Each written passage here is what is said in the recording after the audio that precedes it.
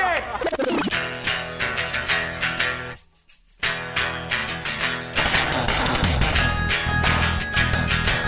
All right, let's do this. How are you, what the fuckers? What the fuck buddies? What the fucksters? What's happening? How's everybody doing? Are you okay? This is a little tricky. These next couple of shows. Well, this show and Thursday were pre-recorded last week because my business partner and genius producer, Mr. Brendan McDonald, is taking a well-deserved vacation. So we had to get these in the can. The only reason I'm bringing it up is because of the Buster Kitten arc. The emergency of his illness is now an arc. Things are better with Buster, and I'll tell you about that. I do want to say this. We have the 1000th episode coming up. Yeah, that's a lot. It's like almost a decade. And, well, okay. So you know I like to read your emails on the air, so I want to hear any questions you might have as we approach this milestone, 1,000 episodes. Just email me, any questions about any of the 1,000 episodes of the show or any past guests that you want some follow-up on. You can ask me questions personally, questions about what goes on off the mic and behind the scenes, or any advice you think I might be able to dispense. I'm willing to give that a shot. If you want to just talk about your relationship with the show, I would just like to hear from you all in all these different ways, in any way you want. I'm inviting you to go ahead and send these things to me at WTFpod@gmail.com.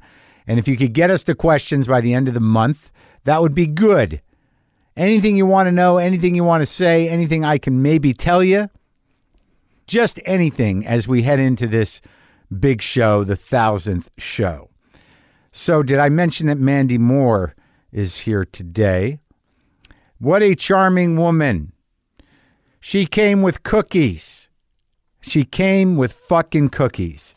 And, I've been a little crazy with the diet. And it's funny, she brought a box of cookies. I didn't even realize what they were. I just kind of was like, oh my God, fuck. Yeah, why? But thank you. And then after she left, I realized they were Amara cookies, which are healthier. And I put them in the freezer. And gotta be honest with you, I had Mandy Moore on it's been a couple weeks. And I only ate 2 of them. And just, not even the day of. I put them in the freezer, as I said. And then what you do is you stick them in the warming oven. Just put an oven the little oven on warm, put them in there for 5 minutes. And it's like they're fresh out of the oven. And I ate those fuckers. The weird thing is that, I don't know, maybe it's because I'm eating so clean. I ate 1 cookie. The next day I felt like I had 4 beers. I was hungover. Is that a thing that happens? Kind of fucked me up a little bit. A little bit. So Buster Kitten, as you know, the last you heard, unless you're on Twitter, he was in the hospital and it was not looking great. He had the kidney failure. And then I ended up getting an ultrasound, and then I ended up getting a cancer test. The day of both of those things, his numbers had come down a lot, but the vet that I went to, she was like, yeah, these numbers, they came down, but don't get excited. It's probably just the fluids. I don't know. So we did these other tests, but it just was just a bummer. And I was going to leave him there for two more nights. Because I don't give a fuck about money, apparently, because I love this little cat, and I don't have kids, I don't have a wife, I don't have debt, and I'm not a big spender. So we're going to save little fucking Buster if we can. That's the way this is going to work. So the next day, I locked into this idea that she was just basically telling me that there's no hope for this cat. And I thought I had been in denial. I was in one of the stages of grief. So the morning of the ultrasound and ultimately the genetic cancer test, she calls and she's like, these numbers they're almost normal now. I don't know. And I'm like, well, what do you mean? I don't know. They're almost normal. We're going to let him out today. And he doesn't have cancer. So I brought him home. I went down there. I picked him up. I brought him home. I've got kidney food for him. And I've got subcutaneous fluids. I have to skin pop my cat. I got to shoot up my cat in the morning. I got to get him an IV drip going into him for a little bit of water, fluids. So that was a new experience. See, we're learning new things. I can, it's funny when you have to do something you've never done like that before and you got to stick a needle into a cat and sit there with it while this fluid drips in. I had to get in the right mindset. I'm more like, it's weird what I learn about my brain is that like I do prepare. I may not write things down, but in my mind I'm like, okay, get a plan. How you know how to do this. You were shown how to do this. Just do it. Be confident about it. Be present and do it. And that's sort of like I do that a lot, and I don't really realize it. I don't know if that's preparedness, but like I got to get myself psyched up. I guess everybody does. Where I'm like, don't doubt yourself. Just do it. Just put the needle in. If something fucks up, it fucks up. You're not going to kill the cat unless you do something insanely stupid, like jam it into his skull. So I gave him the fluids, but he's eating like mad because he hasn't eaten in days, and he's very excited and happy and rubbing his head on everything and purring. And again, by the time you hear this, a lot of days will have gone by, but this is what's happening. So this is where you're checking in. And I don't know what's going to happen. Hopefully progress will continue. And, that's good news. I really thought he was a goner. I'd really got it into my head that I was going to have to put him down or I was going to bring him home and he was going to be incredibly compromised. Now, granted, this is only, day one of him being home, so we'll see what happens. But, I'm cautiously optimistic. So the Buster emergency situation has been downgraded now to an ARC. But either way, it's just interesting with veterinarians and with regular doctors how much they don't know and what any one animal's going to do, human or non-human, and just that we don't know if it was a toxic thing or infection. But I guess what it isn't, it seems, is chronic renal failure. Not today. And what's ironic is that Mandy Moore and myself, we start right at the beginning of our conversation. We're talking about cats, and it was 2 weeks ago. And we were talking about dying cats. I was talking about, having to deal with the inevitability of my old cats going. But I was like, but I got this new guy. He's only 2 and he'll be around for a while. And then fucking ironically, he's still around, but he's the one who got sick, but he's okay. He's okay as of this recording. Whoo, man. I got to pee. Is that I'll just hold it. So, okay, this is something you need to know. On a lighter note, so I've been listening to a little bit of Steely Dan, and we've covered it. All right, some guy said I was going to be cursed, and I'm not sure there wasn't a message in that. Like, as I told you, and some of like for years I was just sort of like, ugh, Steely Dan, annoying. People like Steely Dan, annoying. Just boring, sterile, soulless, or whatever. But then a couple of weeks ago, as I talked about here on the podcast, I turned a corner because I heard it in a different way. But then I kind of got then I was like, I got to listen to all of it. So I listened to all of it. And I like it, and the songs that I remember liking from just hearing them constantly, they took a different life in my mind a little bit. But again, I like it. I get it. I like it. Not crazy about it. But here's the fucking problem. It's like, okay, how do I say this? Steely Dan in my head, I believe, is starting to feed on the other music I enjoy in my head. I think it's got a viral component to it. I think it's parasitical. Steely Dan in your head is like a parasite that eats the other music that you like. Because all of a sudden, all the songs that are stuck in my head are Steely Dan songs. And if I want to listen to some Stooges, and I got a Steely Dan song in my head. It's not that I'm going to listen to Steely Dan, but I think the music that I put in my head already is starting to feed on some of my other feelings about other music. And I got to put a stop to that. I have to get some anti-Dan going. There's got to be some sort of vaccination. So now I've got to put together a Steely Dan disease vaccination song list in order to sort of balance my brain and perhaps cleanse it from the viral nature of Steely Dan music. So that said, this is the price I'm paying for finally learning how to appreciate Steely Dan at this age. Maybe if I was younger, this tragedy wouldn't have happened. But because I was older and I dumped it all into my head at once, something bad is happening up there. But I think I have the remedy for it. I have plenty of music to start pushing back as an antiviral against the Steely Dan fucking earworms that I've unleashed in my head. Oh, I'll be all right. So Mandy Moore was lovely. She was one of these people that came over, and right away I'm like, oh, I am in the presence of a star. She's just got that charisma where you're kind of like, I'm sitting across from a special person. Yeah. And she brought cookies. So I don't know, maybe they're connected. But again, we did start talking about cats, and the irony is that Buster was the guy I was like, that guy is going to be great, and he got sick, but he's better. He's better today. Mandy, of course, is on the show This Is Us. It airs Tuesday nights at 9 p.m. Eastern on NBC, and this is me talking to her.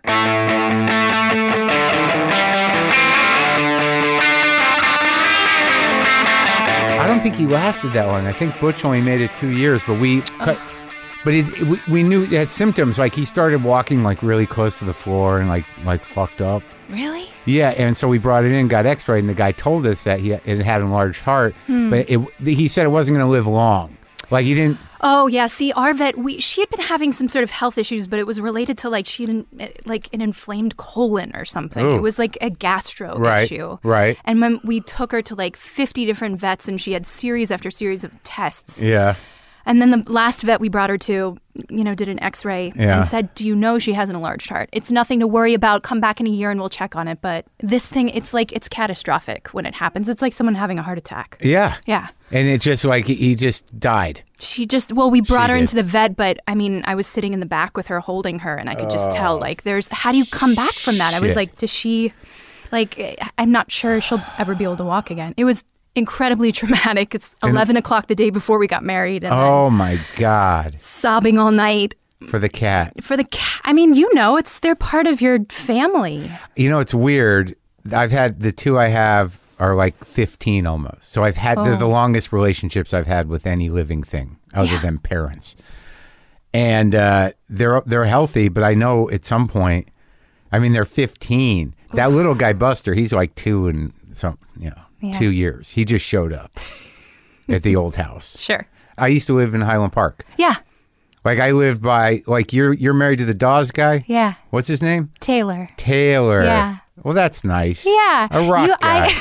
So you know Austin, the amp guy? Oh, yes, I know Austin. Yes, I've met him. Austin lived around the corner from me, and he fixed this amp for me. It took many months for Austin to chase down the buzzes in this amp. And I guess I met Austin through Blake. Like I'm not through Blake Mills. Yeah. Right. Yeah. But I'm not a real, musician guy, but I just happen to meet these guys because they come on the show. Yeah, sure. And then Blake's sort of like, no, I got an amp guy. I'm like, that's a little high end for me. But it's too bad you don't know Austin well, because I don't know if he remembers your husband's band uses those projector amps that Austin makes. Sure. You probably know way more than I do. Well, it looks like a film projector. Okay, sure. Yeah, yeah.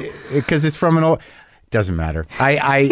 For some reason, I have Austin's prototype projector amp that he built with his dad. I have it still because he told me to just hold on to it because he wanted me to try it years ago. And then he wanted me to hold on to it so he wouldn't sell it. And I still have it. You do? I don't know if he remembers. It doesn't matter. Well, maybe he'll listen to this and call you to ask for it back. I don't use it. Maybe he will. So you're married to a rock guy. I'm married to a rock guy. Yeah. The second rock guy. The second rock guy. Clearly, I'm a glutton for punishment, or I have a type.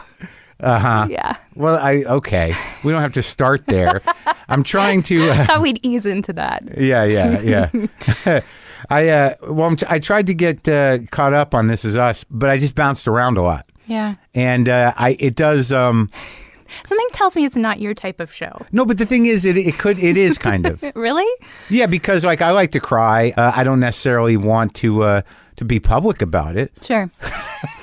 I understand. But I found that even jumping around, that it seems like every 5 minutes in that show you can cry if necessary. If you want to. But if you feel compelled to. It's designed like that, I think. to make... I mean, it's designed to tap into the human condition and what makes us tick. So yes. And at any given moment, I'm starting to cry just now. I know. Listening to you talk. Tears are just sort of right below the surface they for are. me at all times. Are they? Yeah. For you too?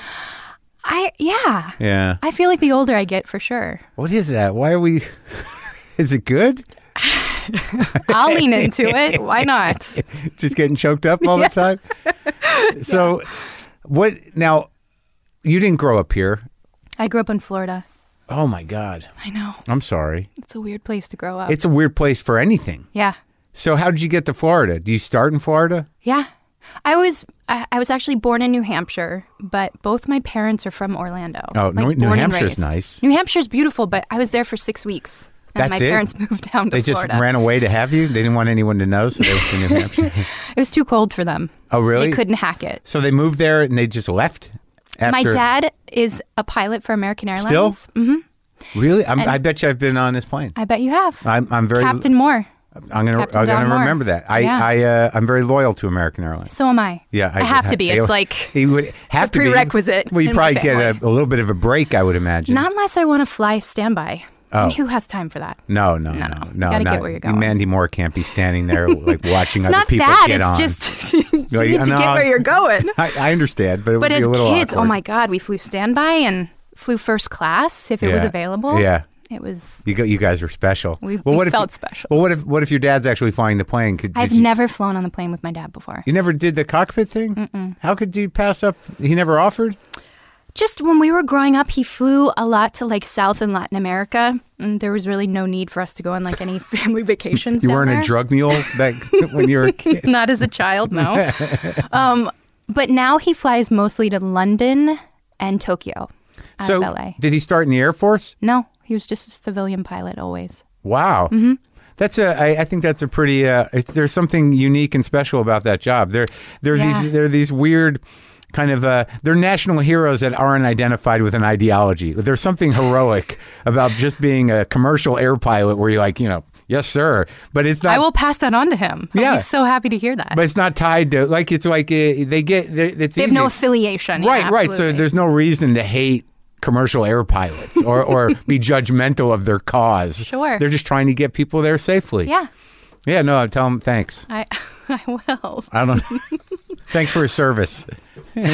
What's your mom do? My mom was just mom. Yeah? Do you got brothers and sisters? I have an older and a younger brother. How are they doing? They're good. Yeah? They're out here. Oh, yeah? Yeah. Trying their hand at the thing? Behind the scenes. Oh, yeah? Like gaffing or what? ADing? In production coordination, actually. Ah. Yeah. Well, that's the grunts on the ground. They're running. Grunts on the I'm sorry, ground. I just watched a Vietnam episode, so my... Wait, are you watching the Ken Burns? Well, I already watched that. Oh, you were watching This Is Us. This Is Us? Oh, yeah, I was just in Vietnam earlier today. Oh, good gracious. Yeah, so I'm using the word grunts and, kind of, there's a lot of military things Absolutely. going. I just declared your father a national hero for being a commercial air pilot. So, tell me about surviving Florida because, look, my mother's down there. I have grown to appreciate Florida more, but it's a freak show, and I don't know about it that far down. Like I don't either. Orlando. I try to know as little as possible. Wait, was she's in northern Florida or no? Wait, I don't know. So, I don't know. Now I don't know Florida. We're in the central part of the state. Right. No, she's in Hollywood. No, she's not up in Tallahassee. Yeah. My Jewish mom. Jacksonville. Just like making do in Jacksonville. She decided to retire to Jacksonville, Florida. Florida's odd. I always tell people like any bizarre story always has some Florida connection. Yeah. But I mean, I grew up like 20 minutes north of Orlando, so just a very boring, normal suburban childhood. Is that by the parks? Yeah. Like it's even about 40 minutes north of that. Wow. Yeah. Did you see that movie? Which one? The Florida Project? Yeah. I didn't. I know everyone told me I need to see it. A little rough. You heard. didn't watch it? No. I have to do that. All right, so you're just in Florida. You got an older and younger brother. Yes. But they're out here doing what, production work, you said? Yep. And you get along with them? I do. They're at the house occasionally? Yeah. Do they like Dawes? They do like Dawes. Do they like Dawes more than they like Ryan Adams? Everyone does, yeah. Everyone in my life. But how do you, what is it? Because That era that you came up in terms of how, in what you came up in, the singing thing, how does that start, in Florida? How do you become a pop sensation? Just by chance. Really? I was like a dorky theater kid. In high school or before? No, as like a kid, like 8, 9, 10. So you'd do plays? Mm-hmm. Like local community theater. Oh, yeah? Yeah. And I love, like, no one in my family sings or acts or is remotely artistic at all.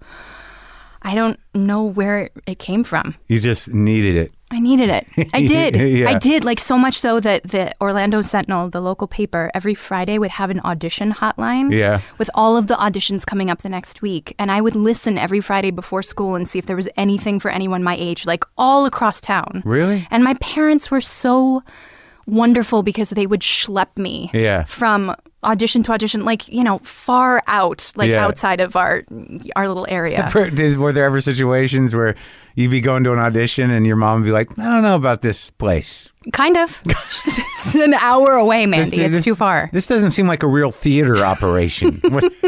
Who's that guy? No, we're not going here. But I did a ton of that until I went to an Orlando Magic game and saw a little girl my age sing the national anthem. How old are we talking? 12. Mm-hmm. And I had no idea that was even in the realm of possibility. That was a career trajectory. That was a career trajectory, yeah. For a 12-year-old. I can sing the national anthem at a Sentinel game. I begged my parents to put me on tape and send in like an audition to the Magic, and they did. And I got chosen. And from there, I sang for the Magic game, and then I don't know, I got sort of put into some sort of national anthem circuit where I then sang for every other sports team that played in that same arena. Right. So I played for I sang for the Jackals, which I think was the arena football team. So you were the anthem kid. I was the little anthem kid. And I was singing, I remember I was 13, I was singing at the ice hockey game. And my dad was sitting in like the goalie box or whatever, the penalty box. Yeah. And I'm walking back after I sang. I had my little pitch pipe. Yeah. And these two guys, like bizarre men, beckon me over. And my dad's with me in Florida, in Orlando. And they asked me if I've ever recorded in a recording studio before. Two guys. Uh-huh. And they say, we'd love to, like, we have some songs that we've written and we'd love to have you sing them to young guys? Yeah, like in their 30s. Right. And my parents were like, if you want to do that, if you want to spend some of your own money that you've made, like doing national commercials. Do the commercials in the anthem gig? Yeah. You did some national commercials too? I did. I did a Kmart commercial. Oh. And a bunch of stuff for like the theme parks. Nothing super big. Nationals? Mm-hmm. So you're making some money. I mean, not 12. A ton of money, but. Kmart, yeah. But enough to go sustain myself recording in some bizarre studio on the outskirts of Orlando. Oh yeah. So your parents said okay? My parents said okay. I'm in the studio recording. Would they drive you over there? They sitting there with you? Yeah, I mean, you're they're 12. there with me. Right. Mom and Dad are there the whole time. With the weird guys. With the weird guys. Yeah. I know. It's looking back now, it's so sketchy. At the time, it was like, this is how this happens. It kind of is, though. Kind of. I mean, the record industry is not known for its, like, decency. Yeah. So I'm in the studio, and this guy who works for FedEx has a friend of a friend of a friend of a friend who's the head of urban A&R, as they called it, at Epic Records in New York. That's big. Yeah. And this FedEx guy somehow maneuvers it up the chain. And it gets to this gentleman in New York. Just out of his the goodness of his heart. I mean, clearly, I'm sure there was. He was looking to like be a talent scout or find a new gig for himself. Did you give him a Christmas present? They definitely took care of him. Okay. And this guy flew down to Orlando from Epic Records and A&R guy. And I sang a song from a musical for him. Which musical? Once Upon a Mattress. Ah.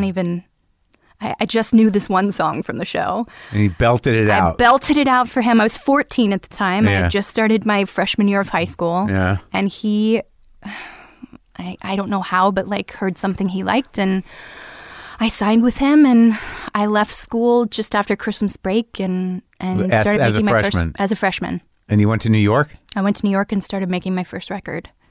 What's it called? So Real. You were so real. I was so real. It was deep stuff. Deep shit at 15. This was 1999. I mean, come on. No, I know. Yeah. I see, but it's sort of fascinating to me that you have this this fundamental talent, both as a actor and as a singer. That's kind of you to put it that way. I don't know if that was really the case. No, of course it was the case. I mean, you were running around doing this stuff, and you were charming enough to get these gigs. They weren't laughing at you at the national anthem. You were doing the job, or you wouldn't have gotten the job. I guess. You weren't some freak kid, Sure. Sure, but I think you give people the benefit of the doubt when they're 12, 13 years old and singing right, national but the anthem. benefit of the doubt is one thing, but from a guy to fly down from New York and decide like, no, this kid. Now that Epic A&R guy, was he like old school or just another young 30-something? He was a young guy. His big claim to fame was he had signed the Backstreet Boys when they were at Jive Records, and he had just moved to Epic, and I think I was one of the first acts that he signed.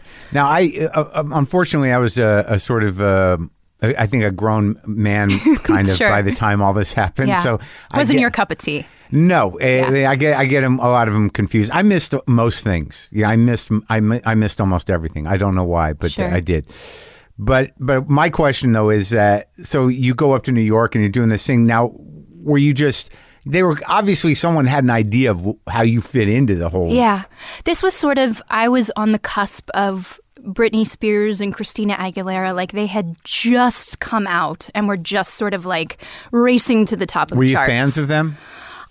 To be quite honest, it was so new. Like, Wasn't your world. I was my label's answer to those girls. But and they decided that though. They decided that. I didn't know. So it was hard to even to be fans of them at that point because they were just sort of like coming out. And they were like kids too, right? They were kids too. Like 15, 16? They were slightly older than me, like 3 or 4 years older One of them, than me. weren't they Mouseketeers or something? Mm-hmm. Both of them? They both were.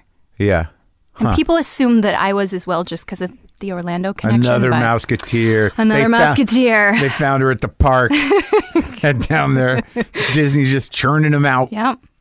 So you just like singing the songs. You weren't writing the songs. They were writing the songs for you, but Mm-hmm. they wanted you to be this sort of cute, sexualized, I think the 15-year-old. difference between myself and my contemporaries, I guess, is honestly, I never had someone telling me that I needed to. Like, no one made decisions for me. No one tried to hypersexualize my image or even the music that I was singing. I mean, obviously, at that point in time, I had probably like French kissed a boy, but I hadn't done anything else. So I certainly didn't know everything that I was singing about. But no one no one made me dress in a way that made me feel uncomfortable. Like I still felt very much in control of the image that I was projecting, the way I answered questions. Like, right. So if they suggested something, you would be like, okay, but in the sense that. Did you choose your clothes? But they presented it to you. Mm-hmm. Right. I mean, there was like a stylist there with a rack of clothes in the same way that sort of exists today. But I still felt very much in control of making my own decisions. And that first album had like one hit? It did. Candy. Yeah. And what happens when that happens? So you're 15. Now, that people that are like, going crazy for Candy are little girls? Yeah. Mostly little girls. Okay. So girls now my age, younger. And they're all excited. Mm-hmm. So when they see you on the street, they're excited and they're... I don't know if I had that sort of recognition. Did it have a video presence? Yes. Yeah, it was still in the heyday of MTV. And very quickly, actually, the record came out in 99. Yeah. And that same year, at the end of the year, I signed a contract with MTV to become an MTV VJ. So I was also on the channel as a VJ, helping TRL when Carson wasn't there. And I mean, Carson Daly? Carson Daly. I mean, it was like a completely different world. He just never, he never really changes much and he never goes away. It's just sort of like... still out there doing his thing. You turn the TV on and you're like, is that Carson Daly? Yeah. What time is it? 2:30 in the morning. He's got a show at 2:30 in the morning. Now he's on, the Today Show? He's on the Today Show, I know. He finally landed in daytime. Yeah, I know. But then I think he still has his own show, like you said, at 2 in the morning as well. But that show, I did it once and he wasn't even there. I remember like they used to record these out of studio interviews. It was a time where they'd sort of fold stuff in. It was his really late show. It wasn't the one where he was just doing a straight up talk show. There were segments. Yeah. And I knew I was going to be on the Carson Daly Show, but like someone interviewed me in a bar or something. Wow. And then it just showed up there. I'm like, I don't get to meet Carson? How is this that? There's only so much time in the day for him, Mark. So yeah, that's true. So he's on MTV at that time. Yes. And who are the other cats on MTV? It's you and... Oh, gosh. Dave Holmes and I believe Ananda was another. Tyrese was a VJ at one point. Oh, yeah. It was... Was he in Baby Boy? Was that... Yes. God yes. damn, I love that movie. Yeah. I haven't seen that movie. Oh, you got to watch that movie. Huh. It's a great movie. Okay. It's Singleton. It's John. Oh, yeah. Boys in the Hood guy. Yeah. I love that movie. So it's you guys. You're all VJs. At that point, there's like, what, 12 videos in rotation? Or it's more than that? Probably more than that. Yeah. But it was back like during the heyday of MTV too, where they had like MTV Spring Break, MTV like Snowed In, where we were in Big Bear. And like Jon Stewart used to host Spring Break. Really? He did once. That was before my time. That was my only Spring Break experience, so by the way. And as a 15 and 16-year-old with like drunk college guys leering at you, not a good scene. That's a part of America that never changes. Never. Drunk college guys leering at girls. Teenage girls. But did you ever have to, at that time, were you just excited? Were you just happy to be part of it? And absolutely. And was there a competitive nature between you and? Not at all. I mean, first of all, they had such tremendous success. Yeah. Comparatively, I'm sure they didn't even know my name. They probably didn't even know I existed. So did you feel shitty? No, not at all. I felt, and I still feel like incredibly grateful to have had those opportunities. And I mean, here I am at 34, still having some semblance of a career thanks to that. So no, and I always knew like, look, I am not a performer like they are. Did you stop aging at some point? Did you just stop? I mean, like you're, you're at 34, but I feel like I've known about you my entire life, and I'm getting older, and you're staying the same. How does that happen? I don't know. No, that's 34. Certainly not the case. 34. But I've been doing this since I was 16, 15, so it's pretty mind blowing. But so were you at MTV personality when you did the second record? Yes. So it was all tied together. Like, and you never felt any weirdness from the record? Like, it didn't get ugly? No. In what way? What do you mean? It just feels like there would be a lot of pressure. Like, you're like this, like, it's hard for me not to see younger people who get involved in the record business as products and being pushed a certain way. I mean, I suppose there was some of that going on, but I didn't feel wholly aware of it. You were just excited. I was so excited for the opportunity, and it was so overwhelming in a way that I just kept taking it day by day and not trying to look at like the bigger picture of it all. Yeah. And I didn't know what I was doing. Right. So there was no, and being a young person, it's like to have all of that on my plate now would give me anxiety. It would freak me out. Right. But as a young person, I was just like, I'd go open up for the Backstreet Boys in front of like 20,000 people and all these glow sticks and just the roar of the crowd, and I wouldn't think anything of it. Now I would shit my pants. Like, I couldn't do it. You were just sort of locked in? I was so locked in. And it's time to go out and sing? Yeah, and I had my backup dancers. Yeah. I didn't know what I was doing, but I just I was in it. I was so dancing? present. Trying to. Really? The record label noticed really early on, like, okay, so she's not a dancer. I did one music video, the Candy video, where I'm like trying to dance, and it's horrendous. And I think after that they realized, like, not her strong suit. You should just sing. Just like hold the microphone stand. Oh, so that's why you're not like I wasn't Britney or Christina. They were real performers in every sense of the word. So, but the Backstreet Boys, those are the Boston guys, right? That's New Kids on the Block. Oh, damn it. Were they were earlier? They were an earlier incarnation of the boy band, yes. Oh, so the Backstreet Boys. Backstreet Boys in Sync, they came after them. Aren't they trying to come back or something? Backstreet's still, I think they're like in Vegas doing a residency or something. Yeah. They're still doing it. Yeah. Yeah. Is that good or?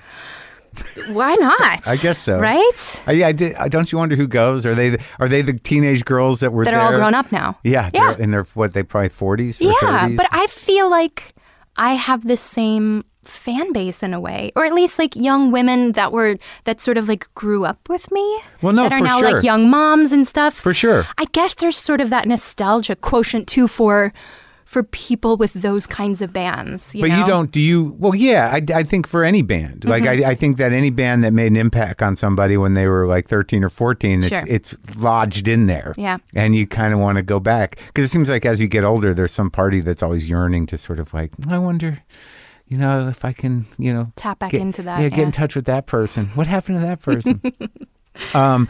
But you're not doing no nostalgia shows, do you? No. I haven't done music in a while. I'm getting back to it, though. Are you? Mm-hmm. Yeah. You did a little of that. Where you got a band? Do you know any musicians? Just a few.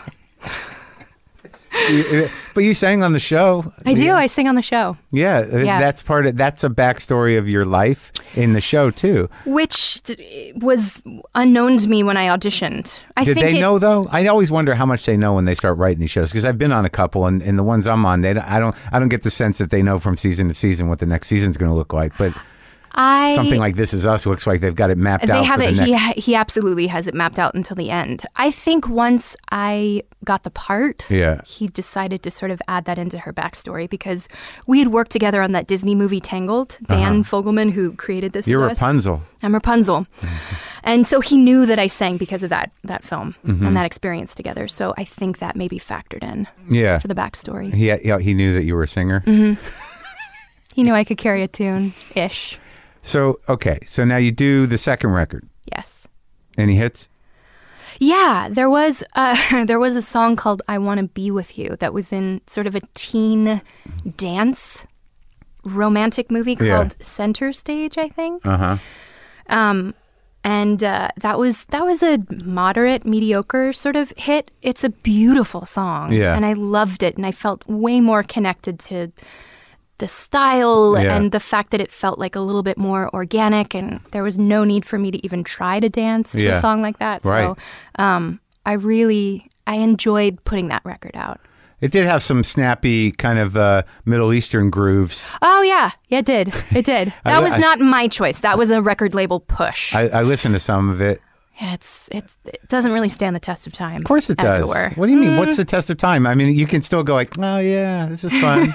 This is so 2001. Well, yeah, but it's still like, you can dance to it and it's happy music. I mean, I don't think anyone, I don't begrudge it. I don't begrudge like the opportunities that it brought me, but I can't say that I feel truly connected to any of that, because I didn't have any real say creatively in the music. Like, I was always allowed to be myself. When it came to making those decisions, but musically, that's when you have the whole conglomerate of an entire machine of a record label behind you. Right, they know what's selling, they know what the kids like, they know what has international market. Sure, or they're trying to sort of do something that's a little off the beaten path and start a trend themselves. And they're like, go down to Miami and work with Emilio Estevon or whatever. I'm like, okay. Like, here's what you do. They're going to be doing this. Mm-hmm. Right. Yeah. And there's all kinds of drums behind you. Exactly. Here's what the demo singer is doing. Copy her. Right. Yeah. And you do it. When did you get the first acting gig as a kind of right around that time. When I was 16, I auditioned for the Gary Marshall movie, The Princess Diaries. That was a big movie. It was a big movie. That was like The Little Girls Again. Yeah. Right? Yeah. Well, it was Anne Hathaway. I love her. Julie Andrews. Yeah. She's amazing. Do you know that I love her, though? Do you? Yeah, I do. You love her? I kind of do. She has that effect on people. But then, like, she's very impressive. Well, I interviewed her, and I kept it together. Good going. Thank you. So it's you and Anne Hathaway. I'm sorry. Julie Andrews. Yes. Yeah. That's right. Yeah. You got to work with Julie Andrews. I did. But there was no singing in that movie, was there? Not for me. A little bit for me. Was it fun working with Julie Andrews? I mean, I didn't really get to work with her, but I was around her on set a couple times. Well, that's something. I mean, yeah, she's Mary Poppins. So, but that was elevated your recognition factor, I'd imagine? I guess so. It was like my first experience in a really professional setting, dipping my toe into the acting world. Yeah. And I realized that I really loved it. Yeah. And I sort of started putting myself out there and auditioning for other roles. Yeah. And And then the next thing that came up was my next gig, I guess, was A Walk to Remember. And that was sort of the biggest one to date. And who is in that? An actor by the name of Shane West. To date, that was your biggest movie? Kind of, yeah. And how it did, you mean? Or in terms of what? I think sort of the relevance you had a lead. of the film. Right. Like, besides This Is Us, it's the thing that people mention most to me in my day-to-day life and out there in the world. Oh, well, now I have to watch it. No, you don't. I like Peter Coyote. Peter Coyote played my father. Yeah. It's a sort of weepy teen romance movie. It's not. Does anyone die at the end? Yeah. Are you serious? Spoiler alert, yeah. Do you? I die. You die at the end of... I die at the end. See, now I'm sad. My whole career is just based on making people cry, I've realized. It comes full circle. That's heavy, That's all I'm good for. So that's like Love Story for teenagers. It kind of was, yeah. What'd you die of? Leukemia. That is Love Story. Yeah. Oh. Yeah. So that's what people remember because that's what people remember. It fucked their little teenage brains. Yeah. You introduced them to grief. Yeah, I did. Their first experience crying in a movie theater. It was you. It was me. Oh, but like grown ladies come up to you and you're like, that movie was really... Still. Oh. Yeah, I'm so flattered to be a part of something that still has that sort of resonance with people. Well, it's never gonna. Yeah, it's down in there. It's down but now with ingrained. This Is Us, it's like every week you have that resonance with people. I guess. I hope. You don't die. No. Okay, good. That would be my husband. Yeah. Well, he's already dead, right? Yeah. How did he die? He dies of a heart attack from smoke inhalation. Oh, right, because he ran in to save the dog. Yeah.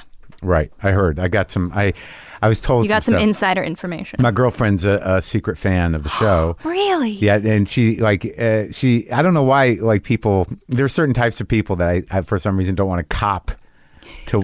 Yeah, I understand. I don't really. I mean, it's like, why not? You know what I mean? It's everyone likes it because for a reason. Yeah. Doesn't mean it's bad. It's not like a comedy. It's like no way.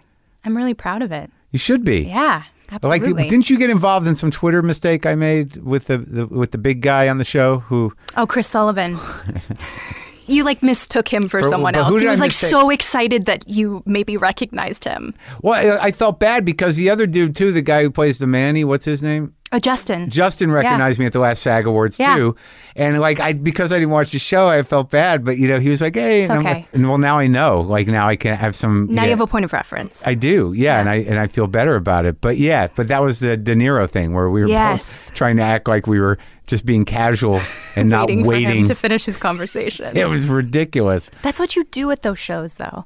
I mean, it is your opportunity to go up and talk to people that you're fans of. But you've been an actor forever. I've just been a guy that some people have gone to people have come to my house and sat in my garage, and now I'm all of a sudden an actor guy, and it was really odd for me the first year. I'm nervous being here. You are? Yeah. Why? Because I listen to your show, and I never thought that I would be in this seat. So you listened to that Ryan Adams? I did. I had to.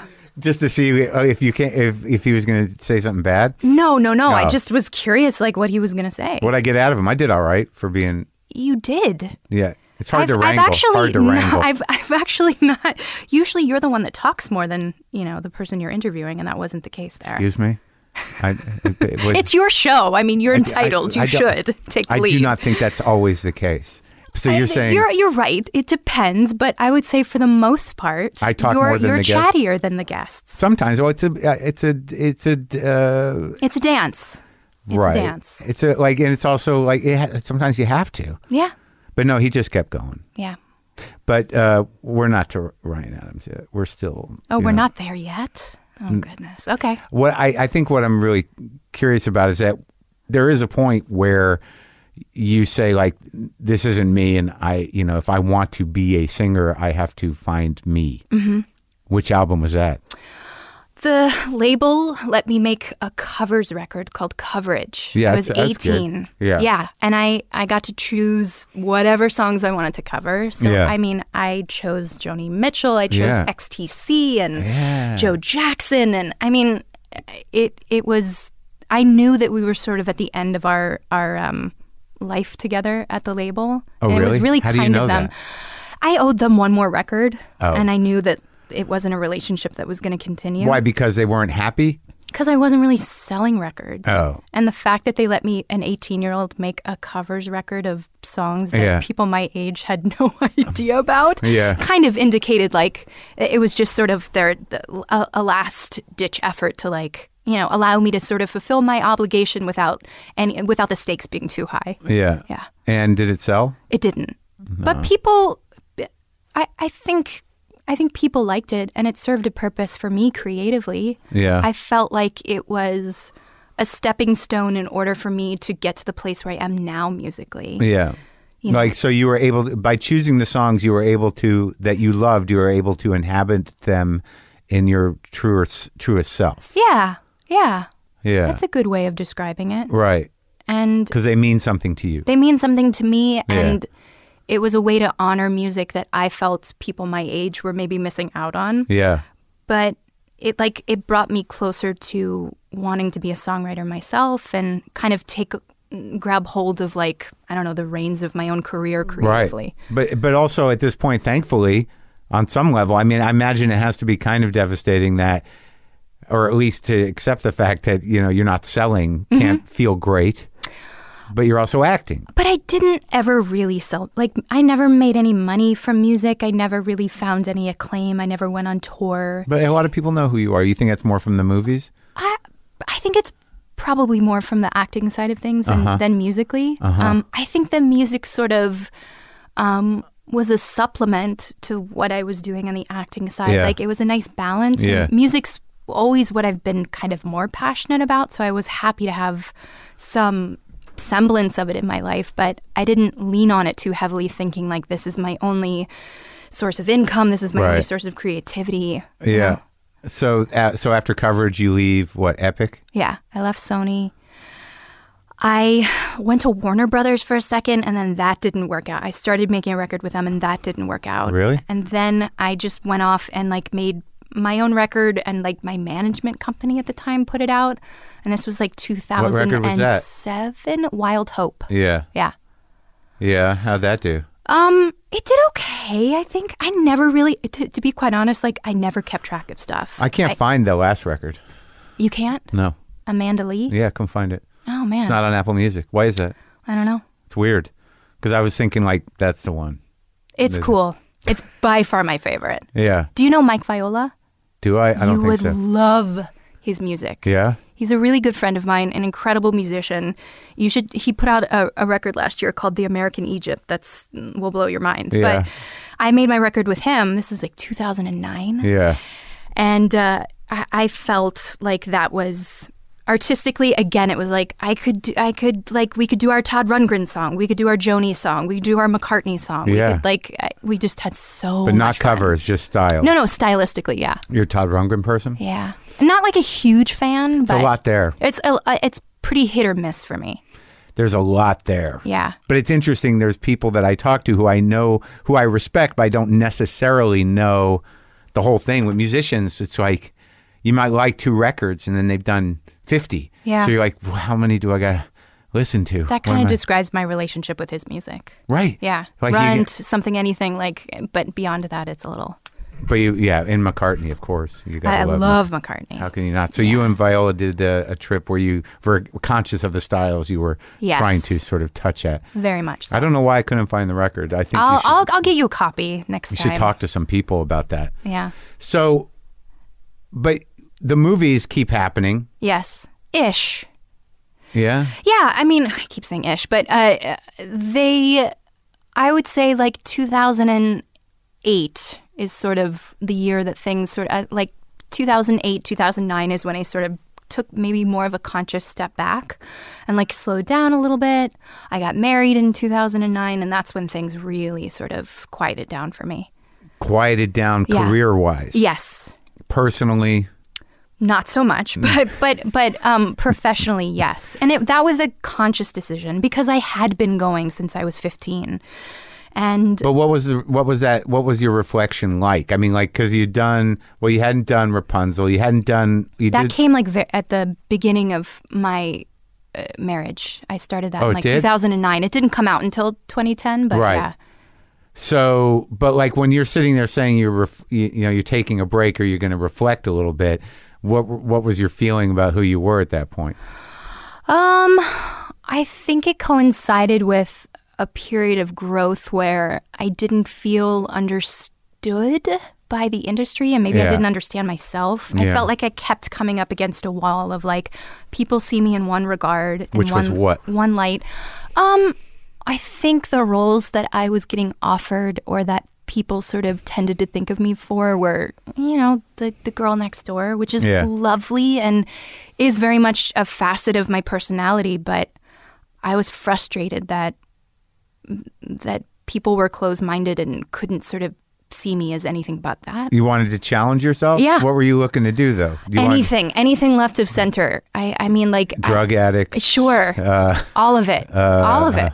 Corporate leaders, presidents. I hadn't really thought so much in that direction, but I mean, I was just open to whatever the world sort of was like, oh, that would be an interesting turn for her. And it wasn't really coming. Well, you must have pretty good representation. They seem to keep you working. You've worked all day. Yeah, no, I have. It's been pretty steady, but my parents were getting divorced. How old were you? 23. Oh, it was really? Really dramatic and traumatic for me. Yeah, my mom left my father for a woman, and it was completely surprising. And it sort of coincided in a year where I had this movie with Diane Keaton coming out. I had that record Wild Hope coming out. I had another movie coming out, and I was touring. It was like maybe the busiest year I'd ever really had. And it all sort of happened over the Christmas break right before the year started. And she came out? I ended up finding a letter from her that she wasn't, it was like a therapy exercise that she wasn't intending to send to us. Where, at the house? Mm-hmm, on her computer. Uh-huh. Because I had like bought her a laptop and I was setting up her laptop for her for Christmas. Right. And I saw this letter in her draft folder. Yeah. And I didn't know what to do. And so I sort of confronted her after the holidays and told her that I had read it. And it just, it was really dramatic. But you were the only one who knew? No, I told my younger brother. And were you guys? We were on vacation. And it was... Where? We were in, I think, North Carolina. The whole family? The whole family. We were on Christmas vacation. And you had this information? I found this information, like sitting in the same room as my parents. And you're like 23? Yeah. And I didn't know what to do with it, so I kind of like put the computer down. Basically, the information was, I've been having an affair with this woman. I've been having an affair on your father. I'm in love with this woman. And I feel so bad. I have kind of talked about it before, but and essentially, like, I'm going to be leaving your father, and wow. I literally just sort of like glanced at it, and sort of like words kind of jumped out at me, but I didn't sit there like reading it. And there was a whole entire shift. There was so much to process. An entire shift. Yeah. I ran upstairs. My brother followed me because he could sense that something was wrong. I told him what was going on. Oh, God. And I was like, we have to go down and say something to them. They were like literally across, like sitting on the other couch, watching TV in front of us. Not just to her, to them? To them. My parents were both there. Not my mom's partner. No, but I mean, you were gonna be the way your dad was gonna find out? No, he knew. That's what it had indicated in the letter, that my dad knew, and they were sort of trying to figure out the terms of what their relationship was going to look like. And so I was like ready to go down and confront them. And my brother, thank goodness, was like, I don't think that's the right way to handle this. My younger brother, he's like, Dad seems like, haven't you noticed that he's really sort of like taking in this vacation. I think he knows that this is perhaps the last time we're all going to be together as a family. Wow. Let him have this time. And so I had to go through like 2 or 3 more days of this vacation, knowing this information. And that's pretty intuitive. So angry at my mom. Oh, yeah. Yeah. But it's very intuitive of your brother. It's interesting. It really was. Yeah, he's a sensitive, thoughtful guy. And it was the right move. And we like sat out the rest of the family vacation, and then after the vacation is when I sort of confronted my mom. How did that go?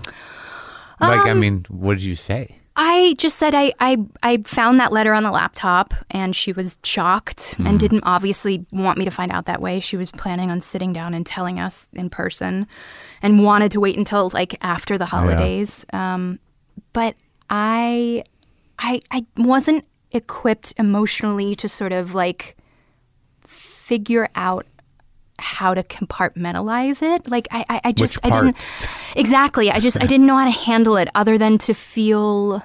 It wasn't that my mother was leaving my father for a woman. It was that my mother was leaving my father. Right. They had been together since high school. They'd been married for 30 years. I was one of the only people in my orbit that like whose parents were still together. So I had like a sense of pride about that. Sure. So that was what was so devastating. And that my mom had this affair. Could have been with anybody. Right. So I spent a whole year kind of icing her out, which was terrible, but I didn't know what else to do. And did that relationship succeed? Yes, they're still together. Wow. Yeah. So she knew. She knew. Yeah. They've been together ever since. And my dad, like 6 months later, met my stepmom. And they're together. And they've been together, yeah.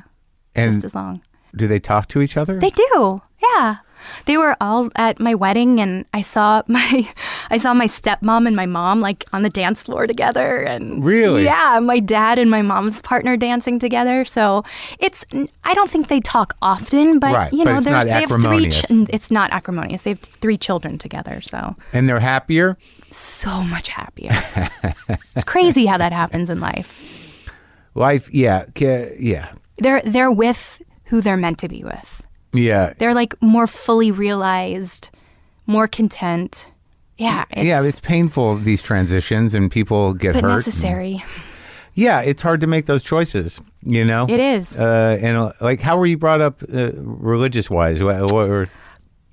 Somewhat Catholic, but like fair weather Catholic. But would you say your parents were progressive? Because like, was it the fact that she was with a woman sort of like, what?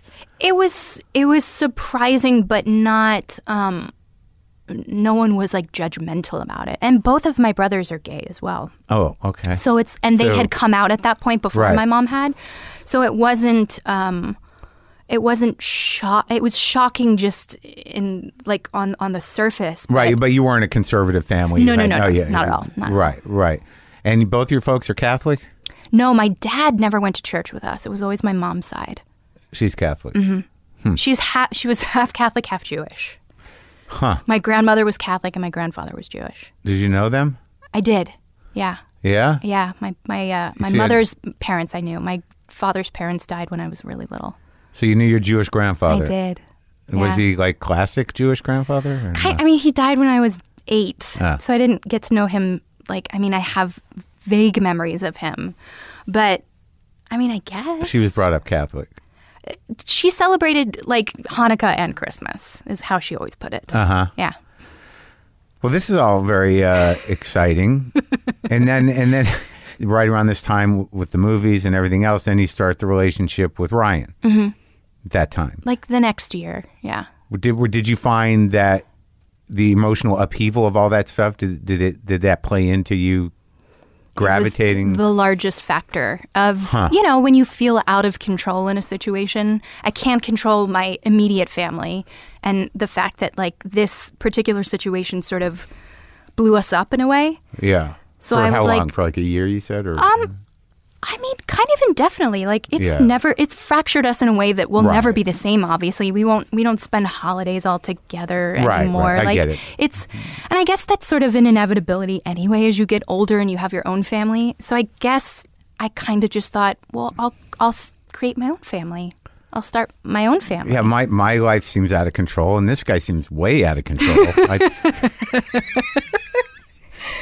In retrospect, yes. And I'm not here to throw Ryan under the bus, but it's just that from everything I've heard about him, he's notoriously his reputation precedes him. Sure. It does a bit, but that's interesting because the trauma of that experience at the age you were at is not completely emotionally life threatening, but it is trauma. It is trauma. Mm-hmm. Yeah. And it is sort of a kind of what else didn't I know? And what was it all a lie kind of stuff? Absolutely. You reevaluate your entire life and upbringing and So this was like my way of steadying myself. Did you ever talk to your mother about was this a surprise to her? Yes. It was. Of course. I mean, I Right. talked to her like at the end of that year.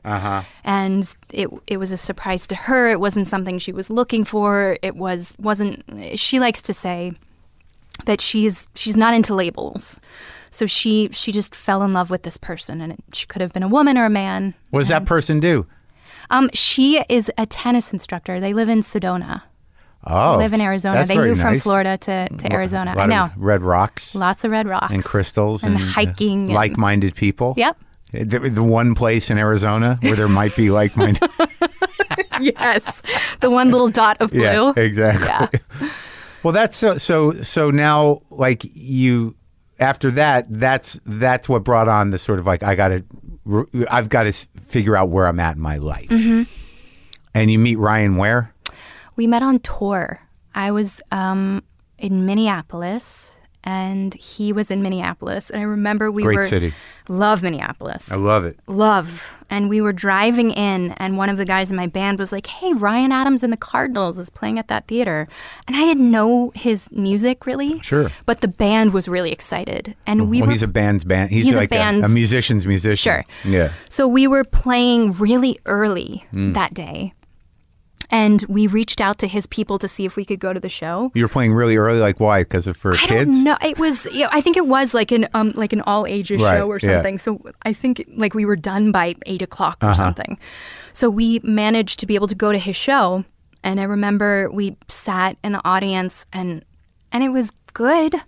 But it was like the stage was really dark, and I remember in like a semicircle, and I didn't even know which one was Ryan, but I was like, wow, that was great. They're tight. They were tight. Yeah. And afterwards, we got sort of ushered into this area where they said we were going to meet the band. And I was like, oh, that's cool. And at the time, my friend Chris Stills, his dad is Steven Stills. He was on tour and opening up for us. And he's like, You still friends with him? I haven't seen Chris in forever. I wonder how his dad's doing. I wonder how his dad's doing. I think too. his dad was losing his hearing last I No heard. way. Yeah, that's what I heard. Oh. Steve Still is one of the great voices. Well, Chris sounds exactly like his I gotta father. listen. He's got an incredible voice. Is he still doing it? He is. Yeah, he's still making music. I gotta get hip to that. Yeah. Okay, So he's like, I know Ryan. I worked with Ryan on one of his records or something. Yeah. And someone comes back to us while we're standing there waiting for the rest of the band comes out, but no Ryan. They're like, he felt like he had a really bad show and he doesn't want to meet anybody. I was like, oh, okay. I'm like a kid. I'm like, I don't. Yeah. Okay, fine. That's my guy. So they tell us to go. If we want to say hi to him, we can go on the bus. So we Chris and I are like, okay. So we hop on the bus, and Ryan's back there, and he's on his laptop, and he has these glasses on and crazy hair and like a flannel shirt. And he shows us some ridiculous movie he's made on his laptop called like Pizza Ninja or something that he made with his bandmates on his digital camera. Okay. And I'm telling you, I was just like, this guy is the most bizarre person, but his mind, I've never met anyone like him. Yeah. And as a 23-year-old impressionable young woman, That's how old you were, 23. I was really taken by him. Yeah. Yeah. I just like, I had never met someone who had that lens on the world. And Blew your mind. blew my mind. And you were in. just he was so unabashedly like himself, I guess. Yeah. And I left, and I remember turning to Chris, and I was like, I really like him. And he was like, kind of a little, kind of told me like, you know what? How old was he at that time? Oh my gosh, he's 10 years older than me, so he was like in his mid-30s. Yeah. Yeah. But that was it. You That were was smitten. I was a And smitten then you started mitten. dating somehow? Yeah. And Shortly thereafter, a couple months after that, yeah. We're we out started here? dating. He lived in New York, Oh. so we sort of dated. Like I would go to New York. And you were then living out here then? I was living out here, yeah. I've been out here the whole time. The whole time? Mm-hmm. Since what? 99. Since the first record? Mm-hmm. So you marry Ryan, and as you look back on it in terms of your own creativity, I mean, I imagine musically it must have been a bit intimidating. Yes. Yes and no. Yeah. I mean, without getting too into the weeds, he is an incredibly like prolific writer. Yeah. He's constantly writing writing music and poetry. I think that's how he stays sane. Yeah, If he is guess. sane. I think that I don't that's, know him. I think that's his, that's just where he operates. That's right. where he feels comfortable. It's ingrained in the fiber of who he is. If he's not creating, he's not himself. Right. So it was intimidating, but also it became the norm. Yeah. So after a while, that kind of faded, and you're like, oh, this is just my husband, and he's writing another song. Like, it's not that big of a deal. And what were you doing? I was living my life for him. Yeah. Well, codependency action? Yeah. Taking care of the... being the mother. Uh-huh. Yeah. Yeah, and that becomes... It's an entirely unhealthy dynamic. Well, yeah, because you lose yourself. Oh, I had no sense of self. I was imperceptible. I was so small in my own world. Yeah. It's interesting. Now, did you find that, can you identify that dynamic in your parents, or do you, No. it just was a surprise, the kind of enabling, trying to control the person thing, or trying to take care of somebody who doesn't quite take care of themselves? Yeah, I think a little bit of all of that. It made me feel worthy. Yeah. It made me feel like I had value if I could be there for somebody else and serve their needs, because I think it, like, not to go down again a rabbit hole with like therapy, but I think it goes back to feeling undeserving of what I've had in my life, as a young person, and finding success. And Right. I think there was part of me that's like, okay, well, this part of my life is, I'm okay to not live for myself right now. This I've had guy enough needs of me. That. He needs me. Yeah. And I know how to do that. I know how, this person who's estranged from their family, like, I can show them what it's like to have a normal life and to celebrate birthdays and holidays and go on vacations. And this is after your family is shattered. After my exactly. It's like, let's do this together. And I thought that that's how it was going to sort of unfold, but it didn't. So you ended up a depleted husk of a person? Yes. Essentially. Yeah, just sort of like devoid of self and kind of running into things, like a codependency sort of bottom hitting.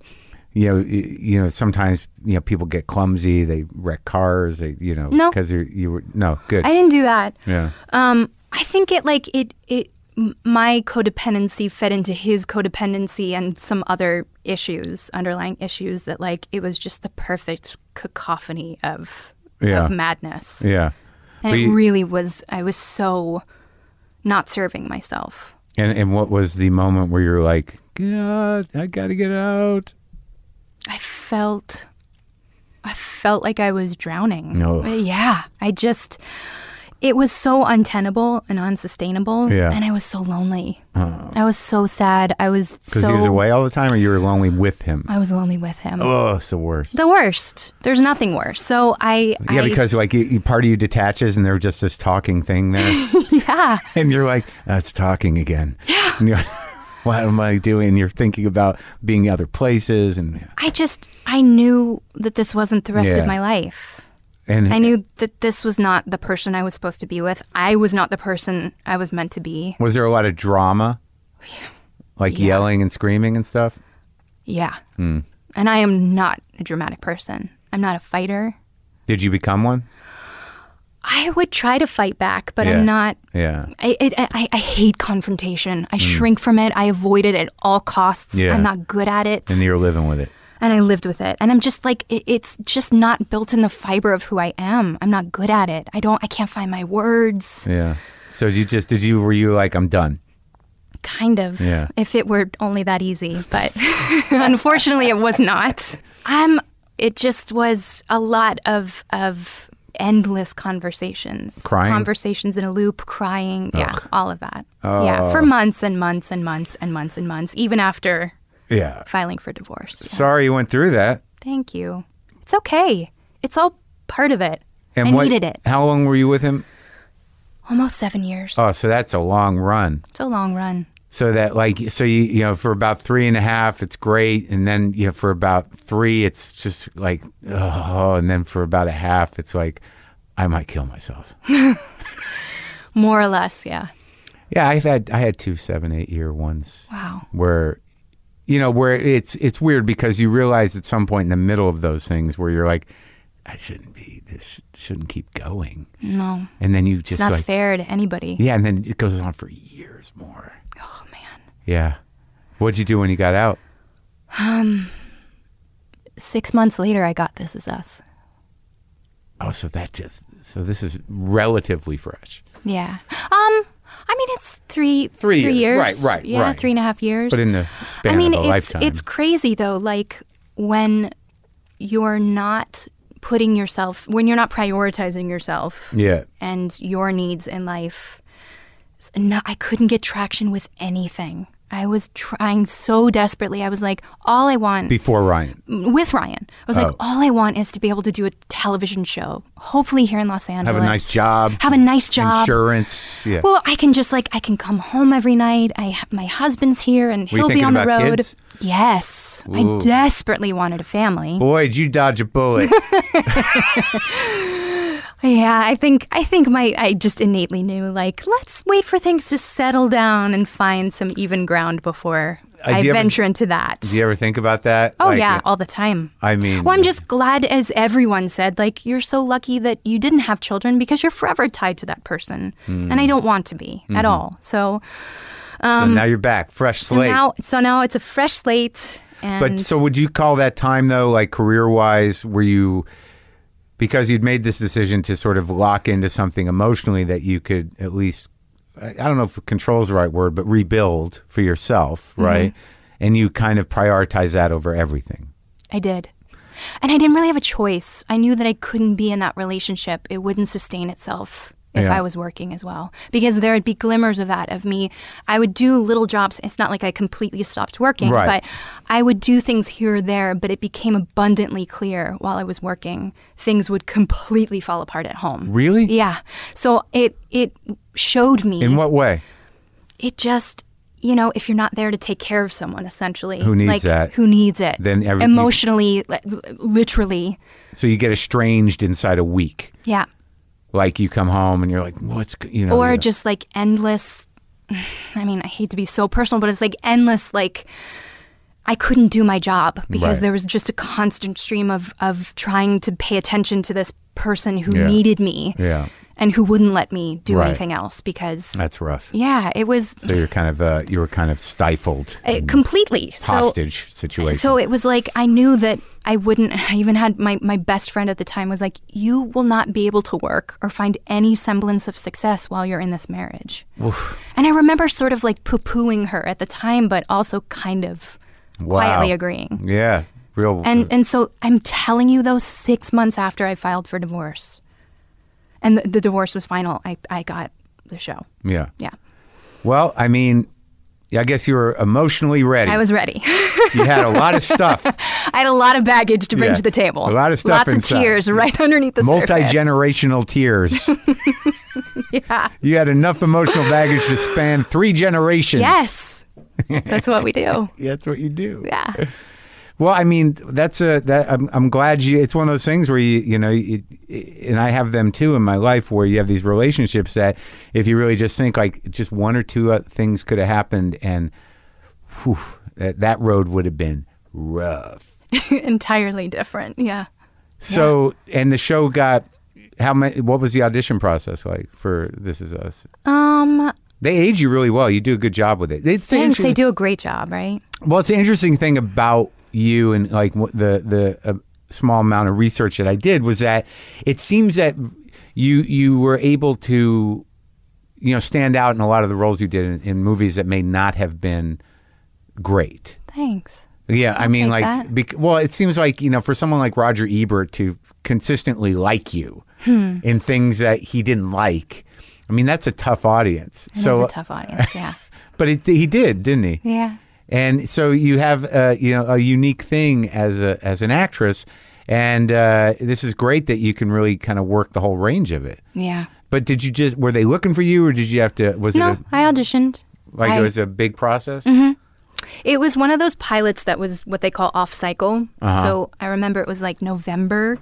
And usually, pilot season here in this town's like January to April or all something. The time now. Well, yeah, with the different streaming platforms and stuff, but like traditional network pilot season is the beginning of the year. Was it February? Yeah, something like that. Yeah, it's like January to April or something. Yeah. So I auditioned in November, and I was at the beginning of the audition process, and the feedback was like, they really liked you, but now they're going to go to New York and Chicago and, read a bunch of other girls. So I didn't hear anything for about 6 weeks. Uh-huh. And then they came back and said, we'd love to read you and a handful of other girls with a bunch of guys that we're considering. And just, prepare your sides. And right. I did. And I went in, and the only guy I read with was Milo. And I felt good about that because I heard going in, like, he's the guy to beat. Right. They love him. Yeah. Everybody wants him to get the part. Yeah. So that's so harsh. That's it's such the worst. That process of pleasing studio executives and reading in front of like a room full of just judgy faces. I get like flop sweat. I can't. Just I'm thinking the about worst. The worst in testing for that stuff. The worst. What I'm relentless terrible in the room too. You are? Yeah. I feel like I'm like, just give me the part. I can do it. Like, just I'll show up on set and I'll show you. But just believe me. But trust me, okay? But it's like being terrible at standardized tests, but knowing that you have the capacity to do the work. Sure. I just auditions suck. Oh, you must have been so happy to get it. How long did it go on for that thing? The audition? Well, the process. It was like probably another month. Oof. Yeah. That's a lot.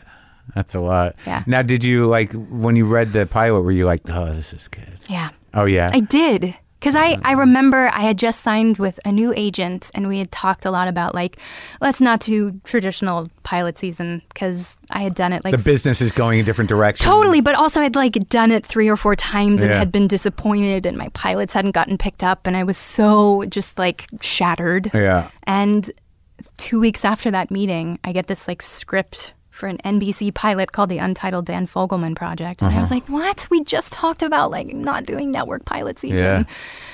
And but I knew my folks were, on it. And of course I read it and immediately was like, this is incredible writing, and I left the door, and the concept, it left the door wide open to go in a million different directions. Yeah. So I wanted to be a part of it. Yeah. And you are. Yeah. But it's a tremendous hit on a network show, and that doesn't happen that much anymore. I think we're a dying breed. Kind of, right? We are. No, absolutely. Yeah, and it keeps winning all these prizes because it's so emotional. People are acting the shit out of it. Trying our best. And tell Sullivan I'm sorry if I upset him. I'll let him Didn't I know. apologize? I feel You like did. You did. I mean, I know who he is now because I've watched the show a few times. He's very good in it. He's funny. He's the best. Yeah, he's great. And he was also in that thing on HBO, right? He was. He was also on The Nick, which I haven't seen, but everybody raves about. But, okay, so you never made a record. You were on Ryan's record, but you guys never did a record together. You never did any of his songs or anything. No. But I would sing on his records, yeah. It's weird that he never wrote enough songs for you. Okay. So... no comment. But you are going to return to music? I am. Mm-hmm. And what are your ideas about that for yourself? I mean, I think the great thing about not having any sort of expectation from the outside world is it gives you the utmost freedom to do whatever you want. Are you in the studio? I'm going to during our hiatus. And you're writing songs? Mm-hmm. I have a good handful. Yeah? Right now, yeah. And how are they? Are they personal? How are they different? Yeah, they're very personal, but I mean, I feel like I've lived a life in the last 10 years. I have plenty to say. Yeah. I think I've also Sounds like you could write a country record. I could write a country record. It is. It'll be like a nouveau country record. Yeah. Be like a Jason Isbell record. No. Yeah. How good is that guy? I love Jason. Such a great guy. He really is. Have you had him in here? I have. That was a big show. Oh, I got to listen to that one. I was in that. That's a great thing because not unlike most things, I had to catch up on him, but we were in Minneapolis together. We were both on that live radio show Wits. Oh, wow. So I took that opportunity to interview him. So he had been on the road and he performed on, I did comedy or whatever I did on that show. And he sang. And then that night I was going to record him because I got a thing that I travel with when I do him on the road. Mm-hmm. And it was 12:30 at night. We were in a hotel room and he was, beat, from the road. And sure. But we had this great conversation. And then he performed that song Elephant. Oh. But literally, I was in the hotel room. God, I could cry thinking about it. I was holding a mic to his mouth and holding one to the guitar while he sang that in front of him. And I recorded it like that. And It was intense, man. He's so special. He's such a special writer. No kidding. Yeah. So, yeah, such a talent. He went on tour with Ryan, and I met him then. This was years ago. With his band then? He wasn't. Solo? He was solo. You choked up from that. Just thinking about that song. I know. I remember because Ryan was going to produce that record at one point in time. It was a whole thing. But so I heard those demos. Oh, yeah. And just remember thinking like, oof. And watching him play some of them on stage. Like it was, he's an artist for this generation just too. Great. Like, oh yeah. Yeah. Yeah. So you should get him involved in your record. see if Jason will come out and do a tune. I mean, he's a busy gentleman, and I want to work with my husband. Yeah. Yeah. The one that wants to work with you? But I want to make music with Taylor. I want to make music with Mike. I mean, I have like a whole, like Blake, like there's so many friends of ours that well, that Dawes world is a whole world unto itself. It is. Yeah. I mean, there's such an incredible scene of like young musicians here in Los Angeles. Oh, no kidding. Yeah. Definitely. To tap into. Yeah, Blake's great. Blake's great. Yeah. He's a prodigy. He's a genius. Yeah. He's a genius. Great producer. Yes. Well, I'm excited to hear what songs you have about your life. Yeah. What are you thinking? When are you going to get that? I mean, our hiatus is like March through June, so hopefully have something out this year. And you got a studio at the house? No, you don't. Really? We'll go to like East West or some cool studio out here and get some of the fellas. Yeah, get some of the fellas and do the record. Do it up. We'll bring some ladies too if you can. Sure. Find a couple. We'll include them too. Okay, good. Yeah. Good talking to you, Mandy. You too. Thanks for this. Yep.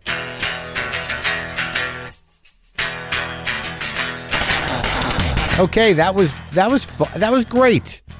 We dished a bit. Okay, she dished a bit, but relationships are tough, man. Crazy and sometimes fucked up. But it was nice to learn more about her. This Is Us is the show she's on, obviously. And, of course, many people love it. Airs Tuesday nights at 9 p.m. Eastern on NBC. And don't forget, grab yourself a vinyl copy of my stand-up special, Too Real, as well as posters, T-shirts, mugs, books, whatever, at podswag.com/WTF or click on the merch link at WTFpod.com. Also, tour dates, WTFpod.com/tour.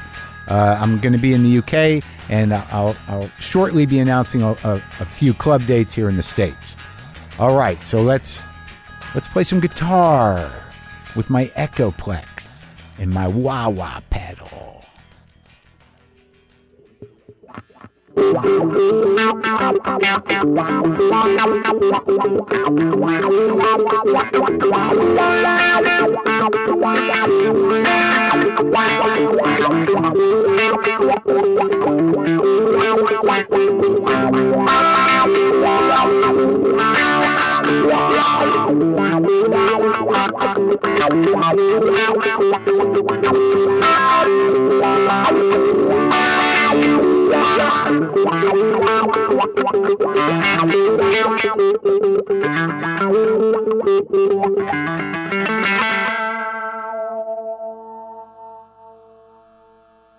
Boomer lives.